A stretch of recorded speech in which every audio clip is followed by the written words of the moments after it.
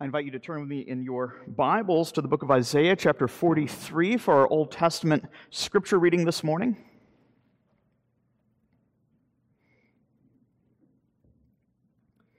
In this passage and in chapter 65, Paul will make reference in 2 Corinthians to the work of the Spirit as inaugurated by the Lord Jesus Christ, as the one who brings about, by his death and resurrection, a new exodus and a new creation. Isaiah chapter 43, beginning in verse 16.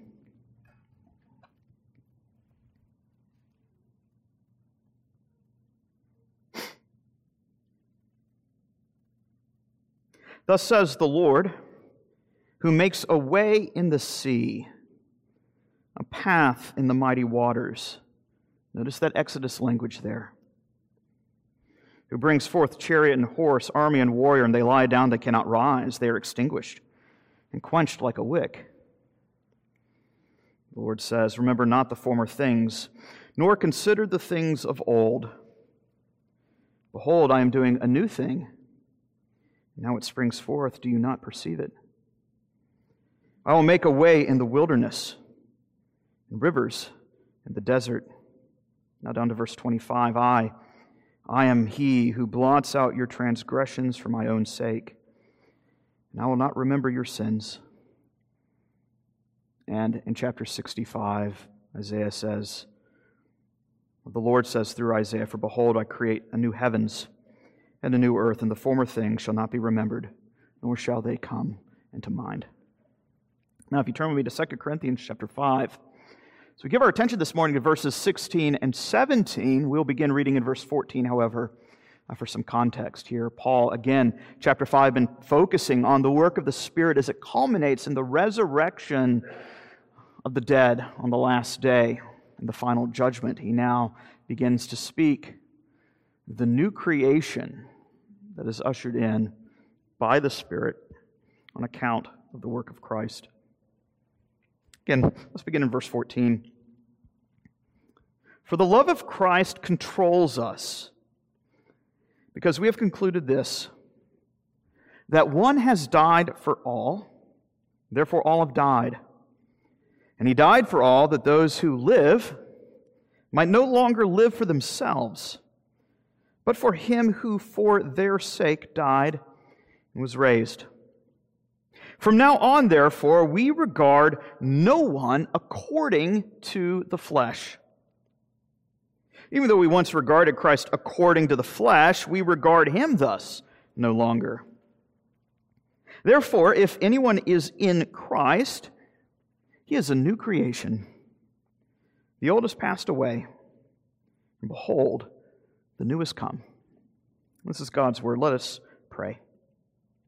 Our gracious God and merciful Father, we do pray that you would illuminate our hearts, that we might understand the depths of what it means to be in Christ. We ask these things in Christ's name. Amen. I remember when I was in high school or in junior high, I would come home from school, and usually in the afternoon I'd turn on the TV, and at least a couple times a week would watch TV preachers on the television. Some good, some not so good. I think what was always striking for me was any of the TV preachers that you would see on TV. There's never really a TV preacher who's a pastor of a church of 50 people. It's always a pastor of a church of several thousands of people. Numbers aren't a bad thing, but of course I do recall thinking, man, what a powerful ministry. Look how big their church is. They must be doing something right. I think even the godliest preachers these days are tempted to think along similar lines. Evaluating the success of a ministry based off external criteria, perhaps the size of the congregation, the number of Twitter followers that pastor has, the conference circuits that he speaks on, the number of books that he has authored that has made its way to the top 10 list on Amazon, you name it. Again, these aren't necessarily bad things. I'm not preaching against any of those things. But one of the things that we need to see and understand is that is not the criterion for understanding or evaluating a fruitful ministry.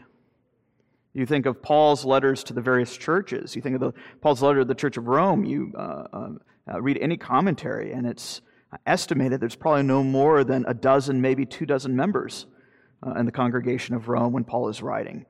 These are home. The Church of Corinth is big enough, according to 1 Corinthians, to be meeting in somebody's house. So clearly we can't determine size. We can't make size a determinant of a faithful ministry. And yet Paul has experienced these very criticisms. Those so-called super apostles, these guys that he is writing about, these spiritual, so-called spiritual leaders who have infiltrated the ranks of the Corinthian church, and they've judged ministerial effectiveness according to outward appearances. As you recall last week, Paul even says they boast in outward appearances. I believe it's verse 12. They, quite literally, the Greek text says they boast in the face. Here are people who are determining spiritual success and vitality off of their own personal, mystical, spiritual experiences based off the public rhetorical skills of the minister, perhaps even the public opinion of those in the community of that particular congregation. And yet this morning we find Paul reminding the church that the Scriptures give a very different criterion for evaluating ministerial and churchly success. Here Paul gives that criterion for evaluating not only his ministry, but any other ministry under the new covenant. And that criterion is this, that it must be seen in light of the new creation. Of course, we have to ask ourselves, what does he mean by that? What does he mean by this phrase that he uses twice, according to the flesh? I think it's critical that we understand the meaning of that for us to understand what he means by the new creation. So we'll take our time this morning evaluating these two key concepts. First, we'll consider that of the flesh in verse 16. And secondly, we will consider that of the new creation, with which Paul contrasts the flesh in verse 17. Well, this is a particularly uncommon phrase, to know somebody according to the flesh. You don't really hear somebody say that in kind of common parlance these days. You don't say, hey, do you know Jim Bob down the street? Oh, yeah, I know Jim Bob according to the flesh.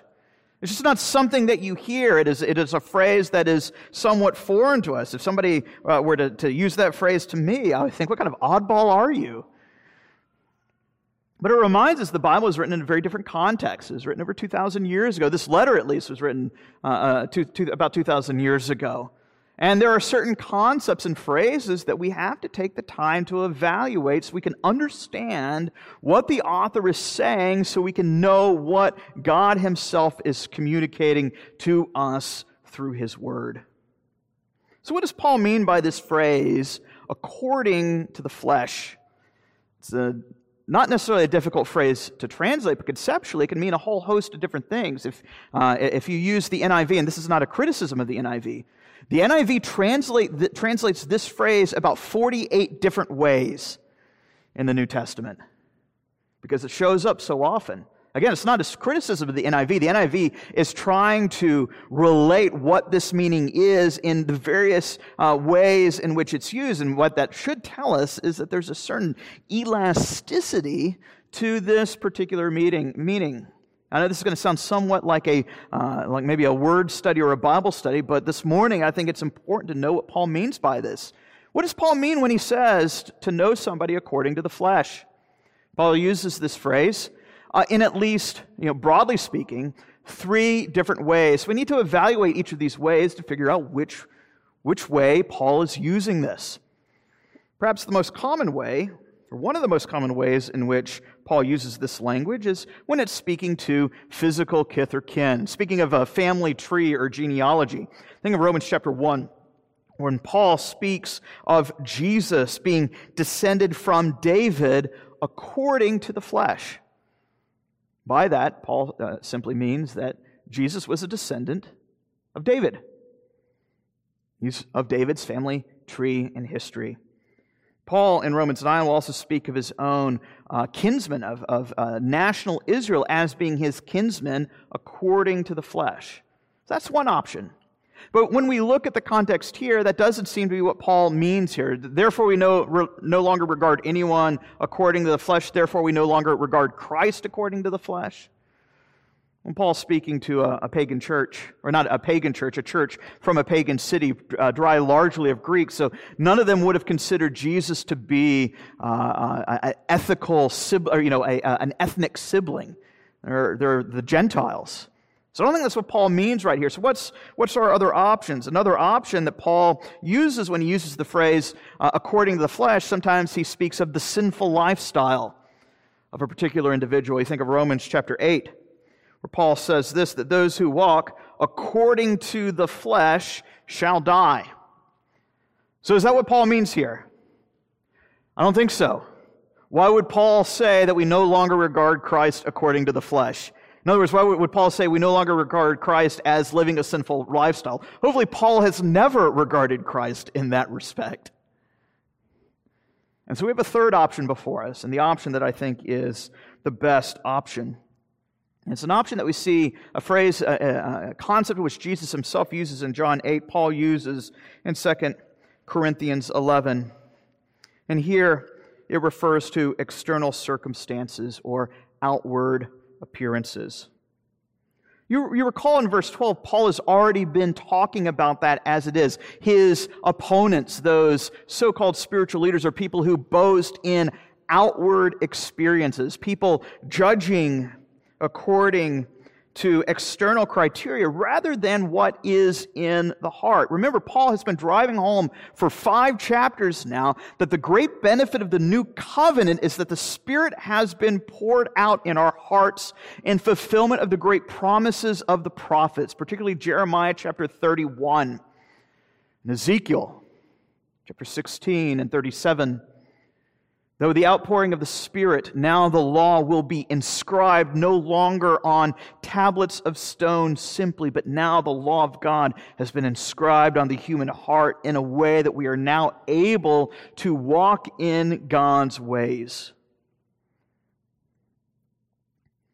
And yet, Paul's opponents are not judging the ministry of the Spirit according to the great Old Testament promise, but they're still judging whether or not the Spirit is at work according to that external criterion. They've missed the work of the Spirit altogether. They're judging according to appearances. How easy is it for us to judge according to appearances? It's something that the people of God have always struggled with. When you read the Old Testament, think of 1 Samuel, for instance, when Israel demands a king and the Lord says, okay, I'll give you a king. And they're given Saul, and here's a guy who stands head and shoulders above everyone else. Here's a guy who's kind of a walking male model. Here's a guy who is courageous in battle. Here's a guy who leads according to all the external criterion.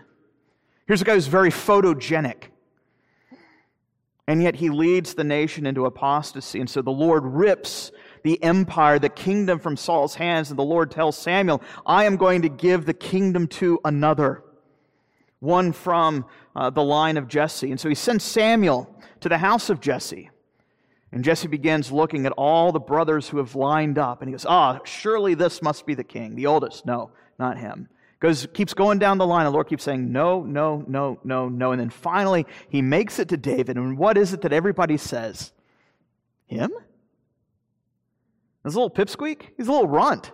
He's a sheep herder. Why would he ever be the king? And what is the Lord's response to the house of Jesse? What is the Lord's response to Samuel? The Lord does not see as man sees. Man looks on the outward appearance, but God looks at the heart. Paul's point here is that the cross must reorient how we understand the work of God in the church, the work of God here on earth. The cross becomes the criterion. It becomes the spectacles through which we see the new covenant at play. You think of Isaiah in chapter 53, when Isaiah foretells of the work of Christ. Even Isaiah himself says, I didn't see this coming. That the Messiah had no majesty, that we would find him to be of any worth. Everybody would look upon him and go, really? He's been smitten, he's been stricken, he's been afflicted. Clearly, he's been cursed and not loved by God. That's the very thing Isaiah prophesies, that when people look on Christ, they will not go, this is not a man sent by God. This is not the man who would accomplish what God has promised his people. You see, over and over again in the Gospels, the people are expecting a military conqueror, one who would ride in and overthrow the Romans. They are not expecting the Son of God to hang and die on a cross. That's exactly what happens, and this is why Paul has already told the church of Corinth in his first letter that the preaching of the cross is foolishness to those who do not believe. It's a stumbling block to those who pursue wisdom because it inverts human wisdom. It demonstrates that the foolishness of God is wiser than the wisdom of men. It turns everything on its heels. And so when we evaluate the ministry, we must evaluate ministry in light of the cross, because ministers will replicate in terms of what their service looks like a ministry that is patterned after the cross. So often a true and faithful ministry is not going to be a ministry of triumph and glory. It's not going to be all candy canes and unicorns. It is a ministry of suffering unto death. Paul's entire criterion that he's been telling Corinth now for several letters is that Christianity is seen as a worthless religion in the eyes of a watching world. Why would anyone worship a God whose chief triumph is hanging on a cross? This is Friedrich Nietzsche's great criticism of Christianity only a century ago. Christianity is weak. It does not support the triumph of the Superman, the man who would overcome the world by his own act of the will. Why would the foolishness of the cross be of any appeal to anybody? What Paul is telling Corinth is if you're asking the same question or one like it, you are still judging according to outward appearances. As Luther would say in Heidelberg 1518, you have not become a theologian of the cross yet. You're still a theologian of glory. That's what Paul says. We can't even regard Christ's earthly ministry according to the flesh. We cannot superimpose worldly standards to evaluate the effectiveness of Christ's ministry. Because as Christ said over and over again, his entire ministry is one that leads up to Calvary. The church of Corinth continues to judge by externals. They have still not learned the message of the cross. They're still letting the world shape their understanding. So we have to ask ourselves, are we doing the same? Have we fallen prey to the same trap as Corinth has? Think about it. We live in such an image-driven society, where we see a healthy church determined by the numbers and the finances, the facts and the figures, the number of published materials. Again, I'm not criticizing ministries that have. I'm really thankful for churches that have ministries like that are able to pump out such great material for the sake of the churches. To be honest, I'd really love to have Westminster burst at the seams. You look at all these empty seats, and you look at the number of people that can fit in this building, and you pray, Lord, we'd long to see your churches full. We would love to see unbelievers come to saving faith, not simply sheep stealing from other congregations, but for unbelievers to actually come and hear the gospel and repent and believe. It's a great longing we should all have. And yet, how easy is it for that longing to simply shift ever so slightly, to not into a concern that unbelievers would come to saving faith, but that we would have maybe some type of imprint on the culture here, that we would have some type of swaying power in the community, that we would have some form of fame or notoriety where the focus no longer ceases to be on the exaltation and glory of Christ, but maybe on our own prestige and hopeful power here in the valley. All these external factors, be it wealth, looks, national prestige. Those things work well if you're running a Fortune 500 company, if you want to try to make it on the NASDAQ. But those criteria don't mean anything for the church because we operate according to the principles of a different kingdom and a different set of laws. So here we have a very practical question that Paul is continuing to draw out for the church. What is your criteria for judging and evaluating Christian leadership? Is it the pastor or the elder's charisma or charm? Is it his own kind of persona where he's able to draw in the crowd by his magnetic personality? Or the witty jokes that he gives? Is it simply the fact that he's being authentic, man? Or is the criteria godliness? Of calling the people to pursue holiness and fear of the Lord. What's the proper criteria? Is it the cross or is it something else? And so, I think we are finally in a position to understand what it is that Paul is getting at when he uses this phrase to regard someone or to even to regard Christ according to the flesh. What Paul is saying is we can't regard ourselves, we don't even regard Christ according to external criteria. We do not evaluate Christ's ministry according to worldly standards of success.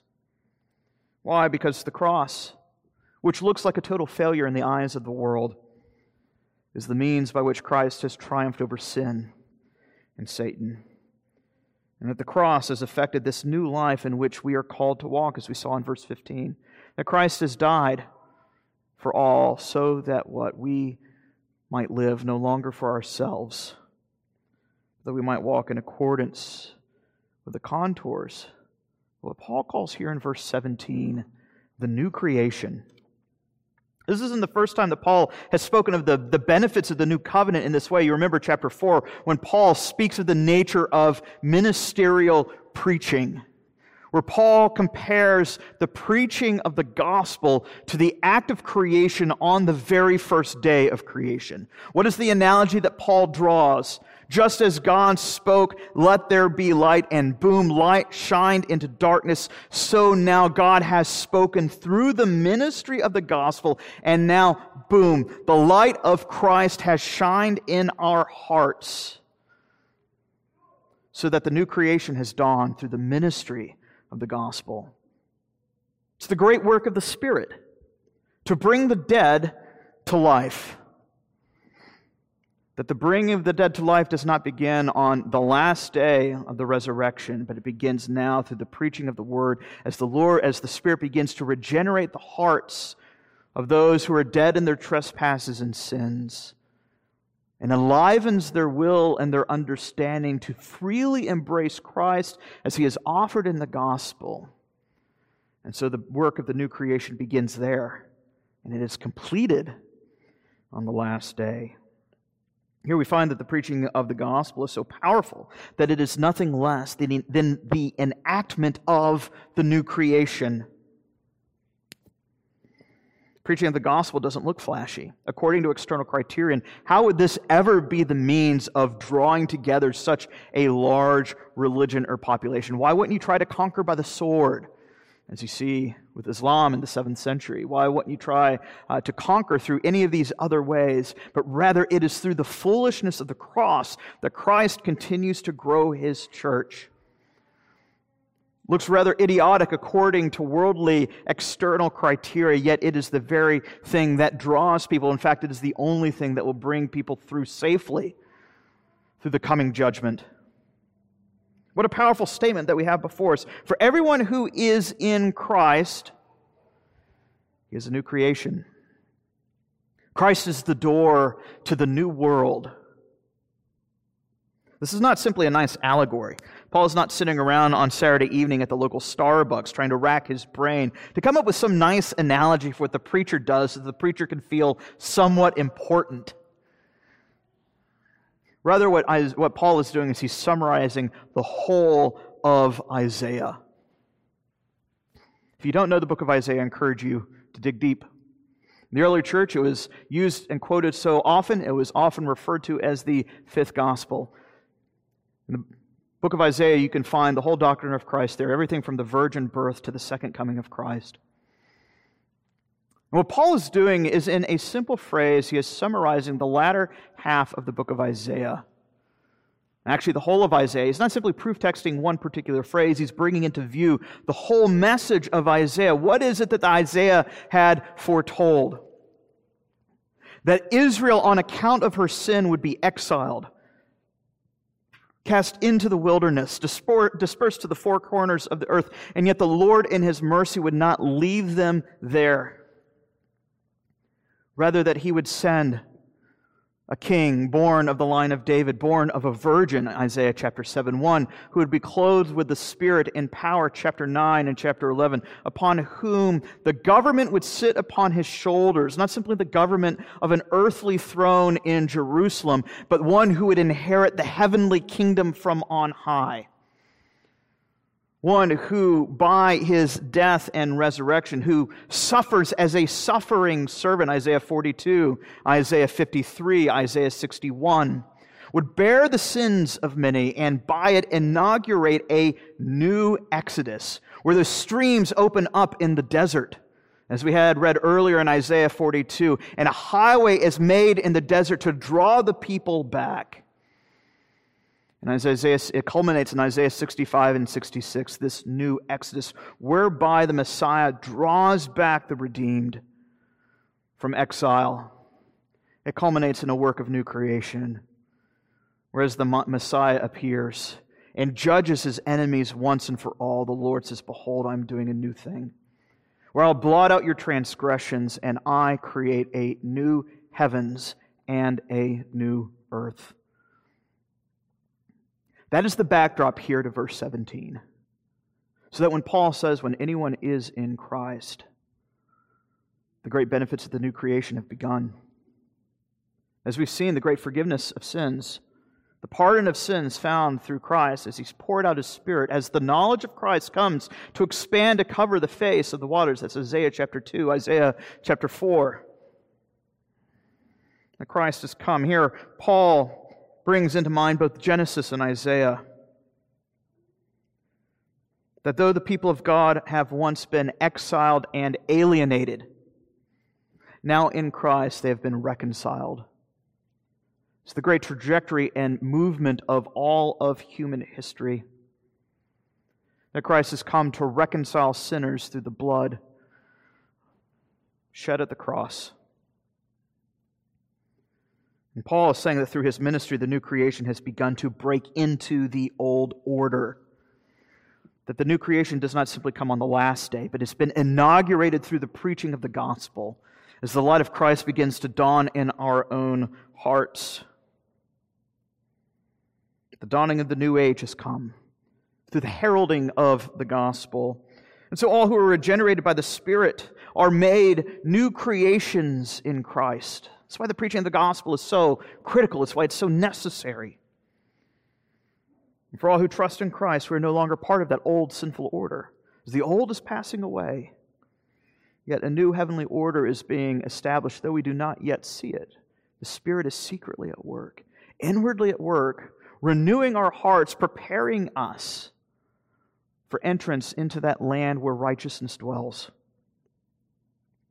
And so ministry should not be measured by outward appearance, those externals found according to the old created order. It's not measured by health or wealth or material prosperity or worldly acclaim. Rather, ministry and its effectiveness should be measured by the inbreaking of the new creation, manifested in the repentance of sinners and the proclamation of the gospel. The moral overhaul of the Spirit as He works in the hearts of sinners through the preaching of the Word. And that is the task we have before us. This is the mission of the church, to preach sin and to preach salvation in Christ. There is only one way to flee the coming wrath. There is only one way to enter into this new world, and that is to flee to Christ. Christ who bore our sins at the cross that we might be reconciled to a holy God. That the benefits of Christ's death are not benefits that are earned by you having to do some series of hoop jumping to earn those benefits, to merit those things. It's something that can only be received through simple faith and trust in the Lord Jesus Christ. That is why we preached week in and week out that Christ has come, that we no longer regard success according to these worldly standards, but we have to regard everything in light of the cross. See, it is at the cross that the level field, that the playing field is leveled. It's at the cross that you are no longer reckoned according to past sins. It is at the cross that you are no longer evaluated even according to your own present accomplishments. Because those things are not the cause of our boasting. As Paul himself says, "Forbid it, Lord, that I should boast in anything except the cross of our Lord Jesus Christ." See, God is not looking to create spiritual superstars. God is looking to reconcile sinners and to turn them into saints, to adopt strangers as sons, to fashion servants whose life is marked off by a new walk, who walk according to a different code of conduct, who march according to the beat of a different drum, where we no longer live for ourselves, but we live for the one who has brought in new life by his very death and resurrection from the dead. And so we preach that for anyone who trusts in Christ, he is now in Christ. And he now begins to partake in those benefits that Christ has secured for his people. That's the very thing that we've confessed in our confession of faith this morning. What are the benefits that we have in Christ? They are benefits that are not simply benefits that we will receive on the last day, though that is true, such as resurrected bodies, these self-same bodies resurrected. But we have benefits now that we receive through faith and faith alone, benefits such as justification, the pardon of sin, the being clothed in Christ's righteousness, the fact that we receive adoption as sons. We're now given the great privilege to approach the throne of God and call Him Father.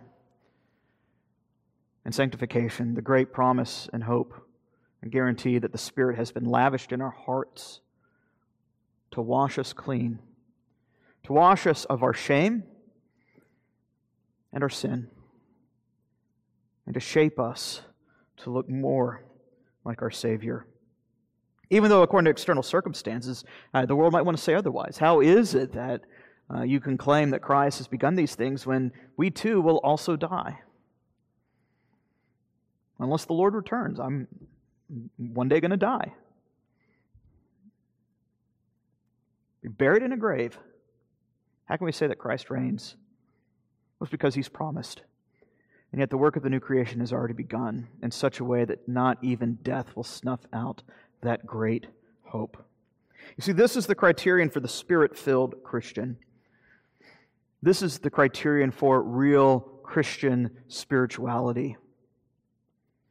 Not ecstatic experiences, not material wealth and prosperity in this life, not a large following on social media, but rather godliness. That the Spirit now begins to work in our hearts, to hope in Christ, and that we might be made holy and partake in a holiness without which no man shall see the Lord. So let's pray this morning that we would boast in nothing but the cross of Christ for that reason.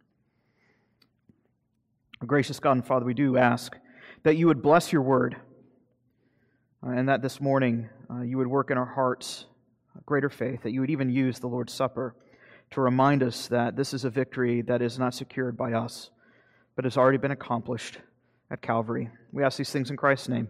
Amen.